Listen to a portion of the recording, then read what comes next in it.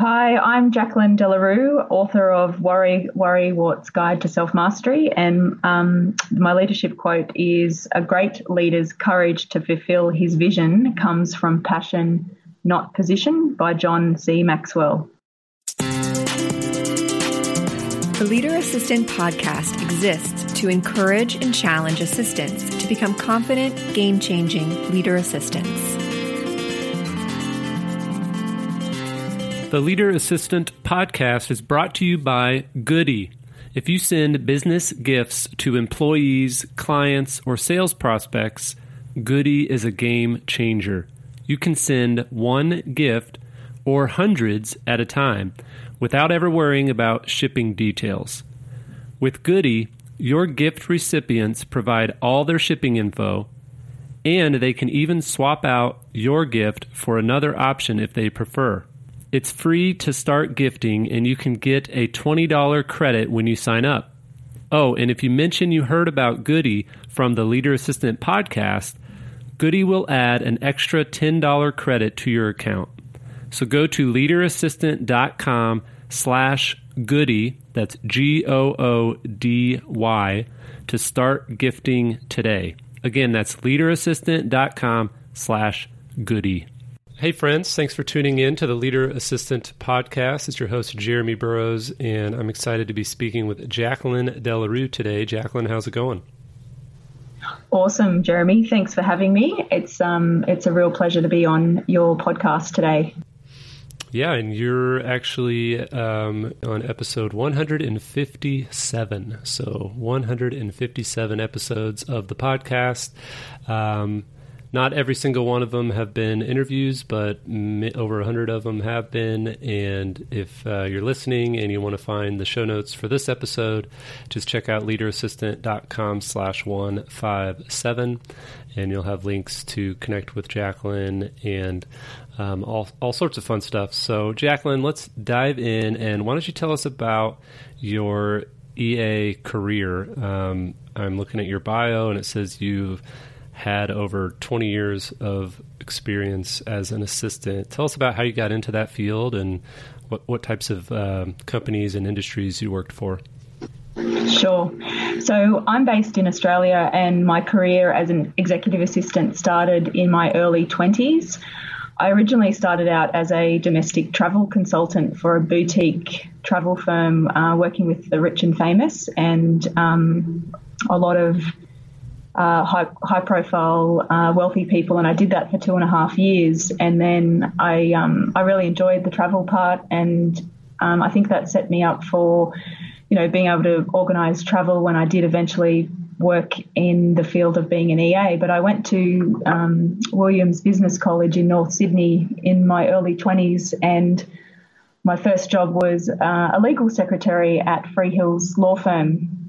And that was fun. I worked in industrial relations there, and we had lots of train strikes that we would have to quickly respond to. And I learned to type really fast, really quick there. But one of the fondest memories I have there was one of the senior lawyers called me Lucy from the TV show I Love Lucy, because I was only in my early 20s and I was very green, very raw at my job. I was putting the filing in not in sequential order, so I learnt very quickly. He would yell out from his office, "Lucy, you've got some explaining to do." And we had lots of fun. And then I left law and I moved into banking and financial services for the internationally renowned Macquarie Group. And we had some really fun times there too. I worked in human resources in the investment banking division. Then I found my love for learning and development, and I worked with a really strong and passionate leader called Ian Woodward, and we did some amazing things. We did a Masters of Finance program working with INSEAD, which is an educational body based in Singapore, France. I actually got to travel to Singapore, which was really cool. And I saw the start of that cohort. They did a 2-week training program in finance and accounting. And After that, I had my first child, Heidi, and she's now 12. And after that, I took 6 months off to have some time with her, and then I moved back to Macquarie part-time, and then I moved into a medical device firm for a short period.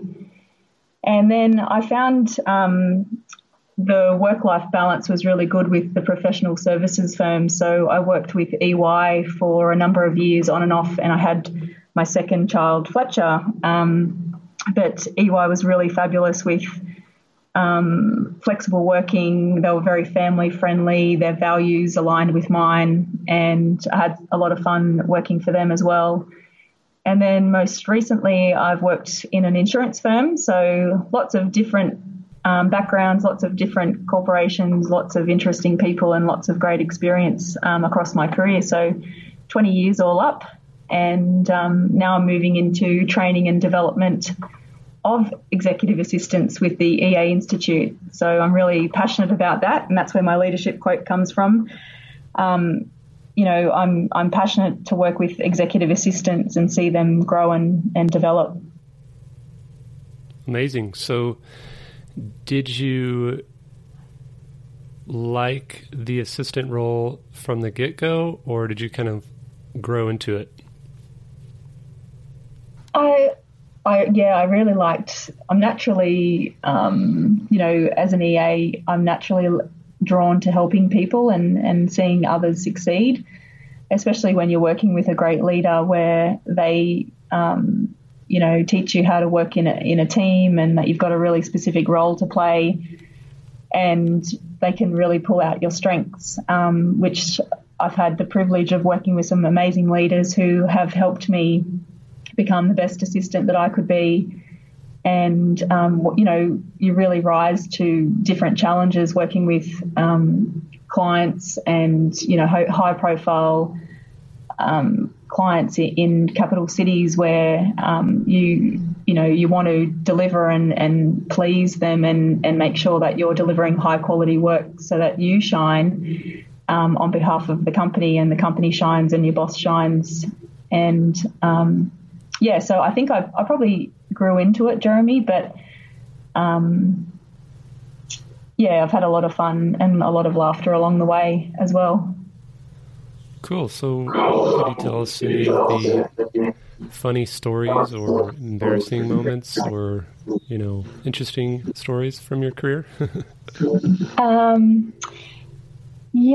I've had, working at Macquarie Group was interesting because it was at the peak of the really good financial times in Australia. So the company was growing. As I said earlier, I was privileged to be part of a program that they invested a lot of money into their staff, and to travel to Singapore and France as part of your career and to learn and grow as well was pretty amazing. And we had lots of fun parties at some of the funkiest establishments in Sydney, and at the time I lived quite a long way away, so it was that work hard, play hard culture where they would, the workload was really high, and often I wouldn't leave the office until 8 or 9 o'clock at night, and I lived an hour and a half away from Sydney, and they would give you a cab charge or a taxi. At the time I had a favourite driver because, you don't want to be jumping into random taxis all the time. So I had a familiar person that used to drive me home. So, that was some of my fondest memories because it really teaches you, work hard, play hard, you have a lot of fun and achieve some really cool things. Yeah, and you mentioned you worked with like high-profile, famous people early on in your career. Is there anybody famous that you worked for that listeners would recognize?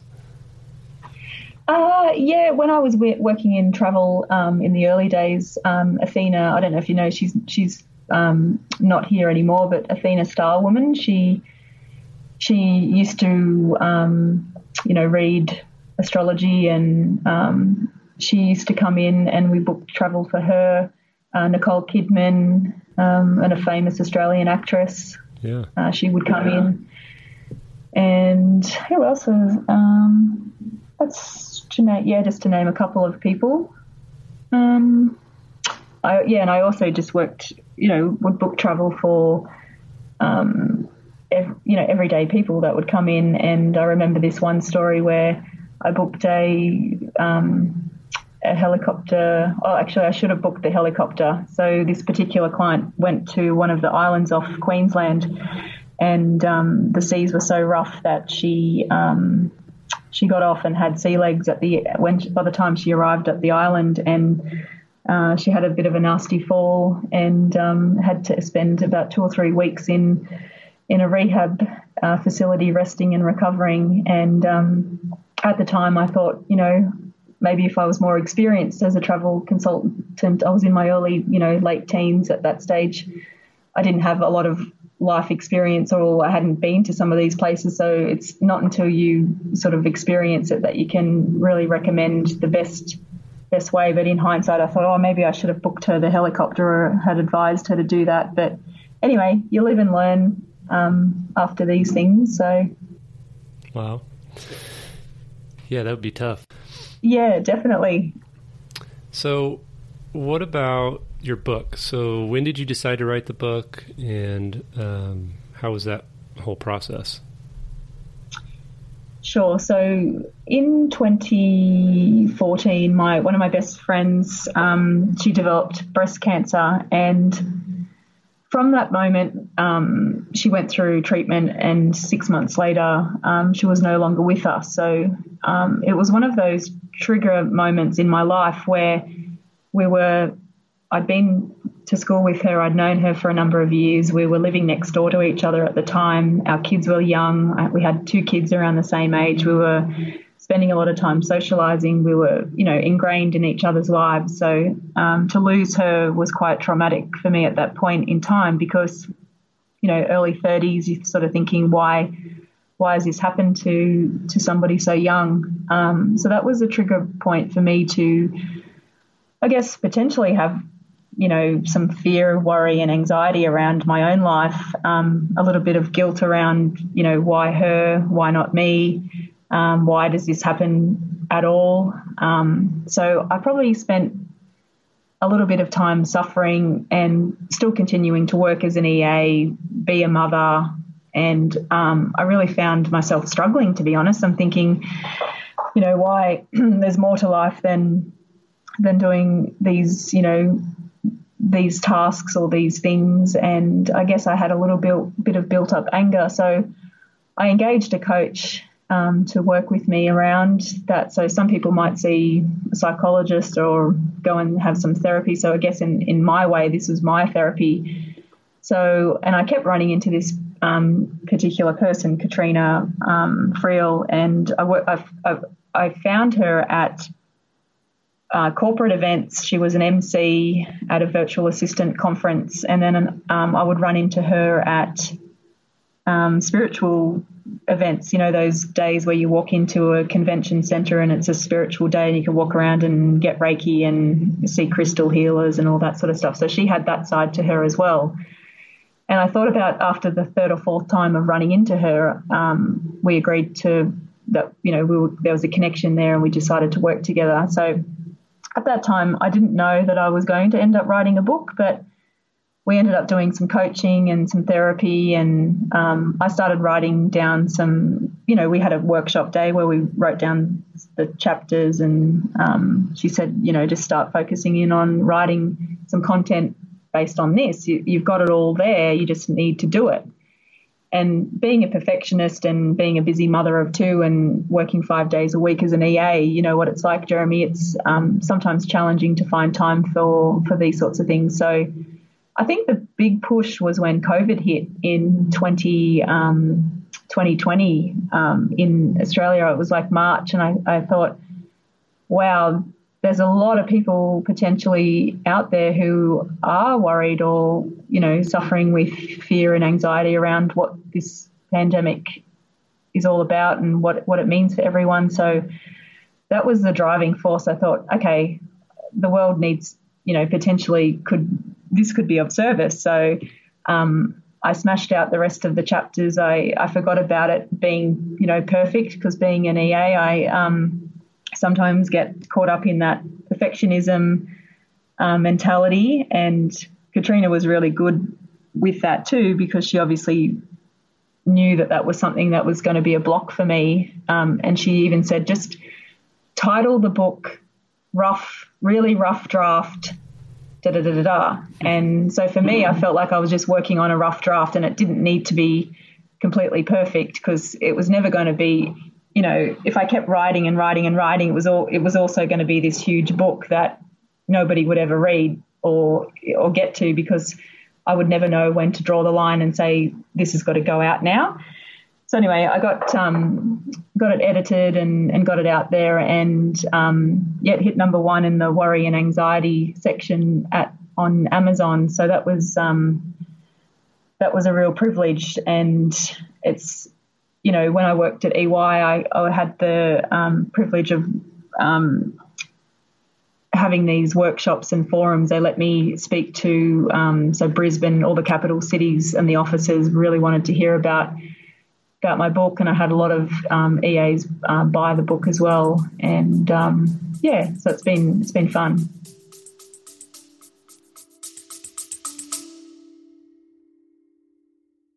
Are you ready to elevate your career in 2024?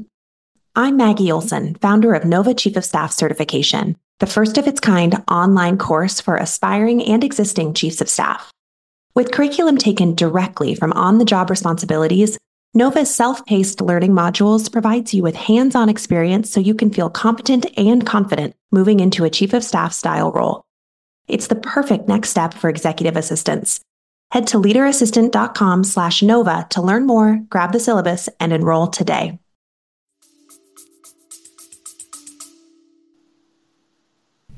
That's great. Well, sorry, I had to, my boy was knocking on the door, so that's why it took me a second. Oh, that's okay.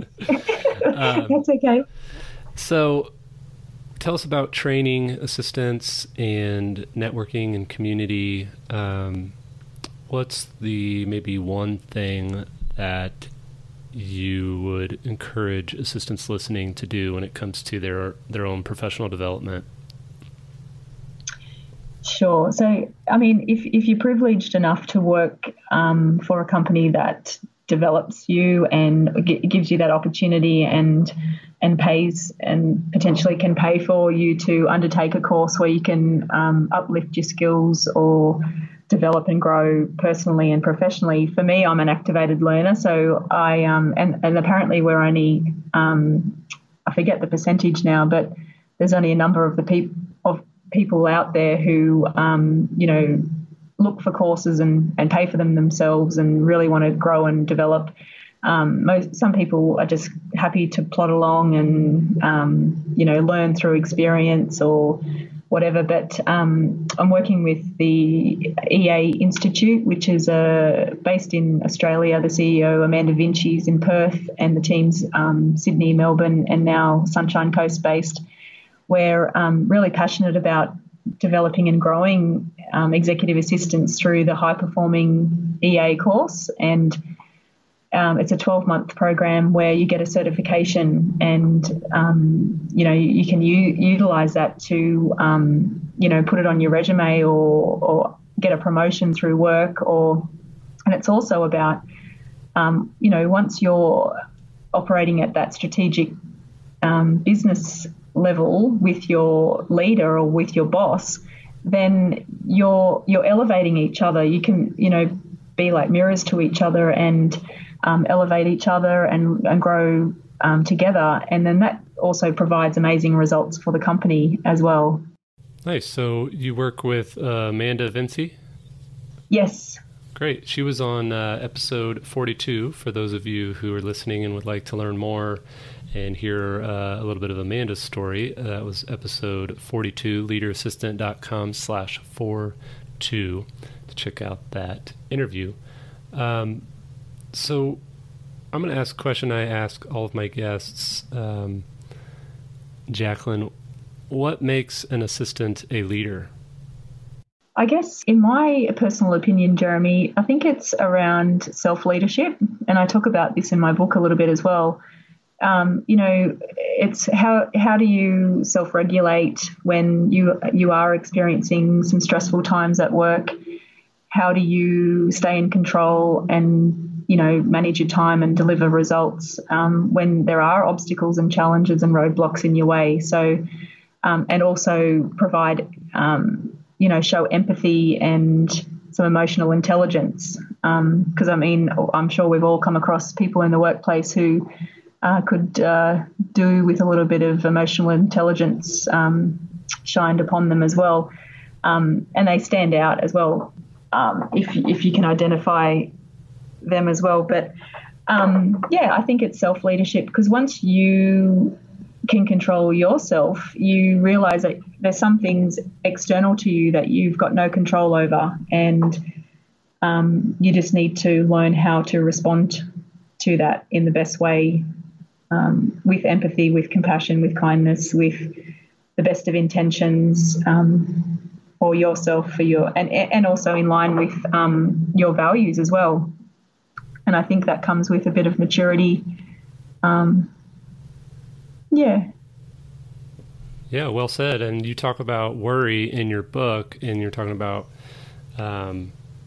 giving up control and realizing that we're not in control. I talk a lot about the idea that if you're worrying a lot, oftentimes the root behind your worry is this desire or over-desire for control. And when you feel that control slipping away, or realize that you're actually not in very much control, that's when you worry. So what's maybe kind of to wrap the conversation up, what's one practical tip that you would like to share? Maybe it's from your book or from your training institute that will help those listening who are worry warts. Yes, Jeremy. So one thing that's really helpful for me is meditating and mindfulness. So I'm really focusing in on that and being mindful about, at certain times during the day, when you're having a shower, just think, okay, well, is steam rising from the shower outlet? Is the water hot or cold? What's the sensation? Even thinking about your feet and feeling the water around your feet, and just taking those simple moments in your day, driving the car or, walking the dog, and just setting your intention and having a mindful experience when you're doing something that potentially could be, something that you do all the time, and you do it unconsciously without thinking, and spending, for me now, maximum or minimum 45 minutes or 30 minutes meditating, just finding that space just to be still with yourself and not judging your practice, but and not saying, oh, well, I can't meditate, or I don't like it, or having some sort of judgment about the whole process. It's just giving yourself that time to sit with yourself and find some clarity. And for me, it can be quite challenging. The first 5 or 10 minutes, you're sort of wrestling with yourself around, I should be doing this, or I've got a list of things that I need to get done. But just sitting in that space of being allows you to be better at all of those things that are on your list when you get to it. But just allowing that small amount of time just to have a little bit of peace come through your body and that mental clarity. And when you come away from that experience, you might even reprioritize what was on your list, because when we get too caught up in worry and fear and anxiety and the doing and the busyness, we often might be doing things that aren't in alignment with our intentions or our values or our priorities. So it's just coming back to center and what's important. Yeah, well said. The world we live in does not allow or easily allow us to have space and be still, and instead we are overstimulated and distracted, and I think that's good advice to slow down and meditate and just pause, and then you kind of get refreshed, and like you said, maybe you'll end up realizing that some things on your list are not priority or more priority than other things, and just helps you do a better job and be a more pleasant person to be around. Exactly. And it's also showing love and care for your body as well. Because it's not great physically to be living off coffee, and for a lot of women, our hormones can get out of balance when we are stressed all the time, and some people live in a heightened state of stress for a very long period of time, and it can lead to some fairly major health issues down the track. Yeah, definitely. Well, Jacqueline, thanks so much for being on the show. How can people find you if they want to reach out, say hi, and learn more? Sure. My website is worrywart.com.au. You can also find me through the EA Institute, and LinkedIn, Facebook, Instagram are my main ways of contact. Perfect. Well, I'll link to those in the show notes at leaderassistant.com/157. And thanks again. Best of luck to you. Keep reminding them to slow down, is what I'm trying to say. I'm trying to slow down as I watch my kids play basketball in the driveway. And Thank you, Jeremy. It was a pleasure to be on episode 157. And it's been awesome talking to you. Thank you so much.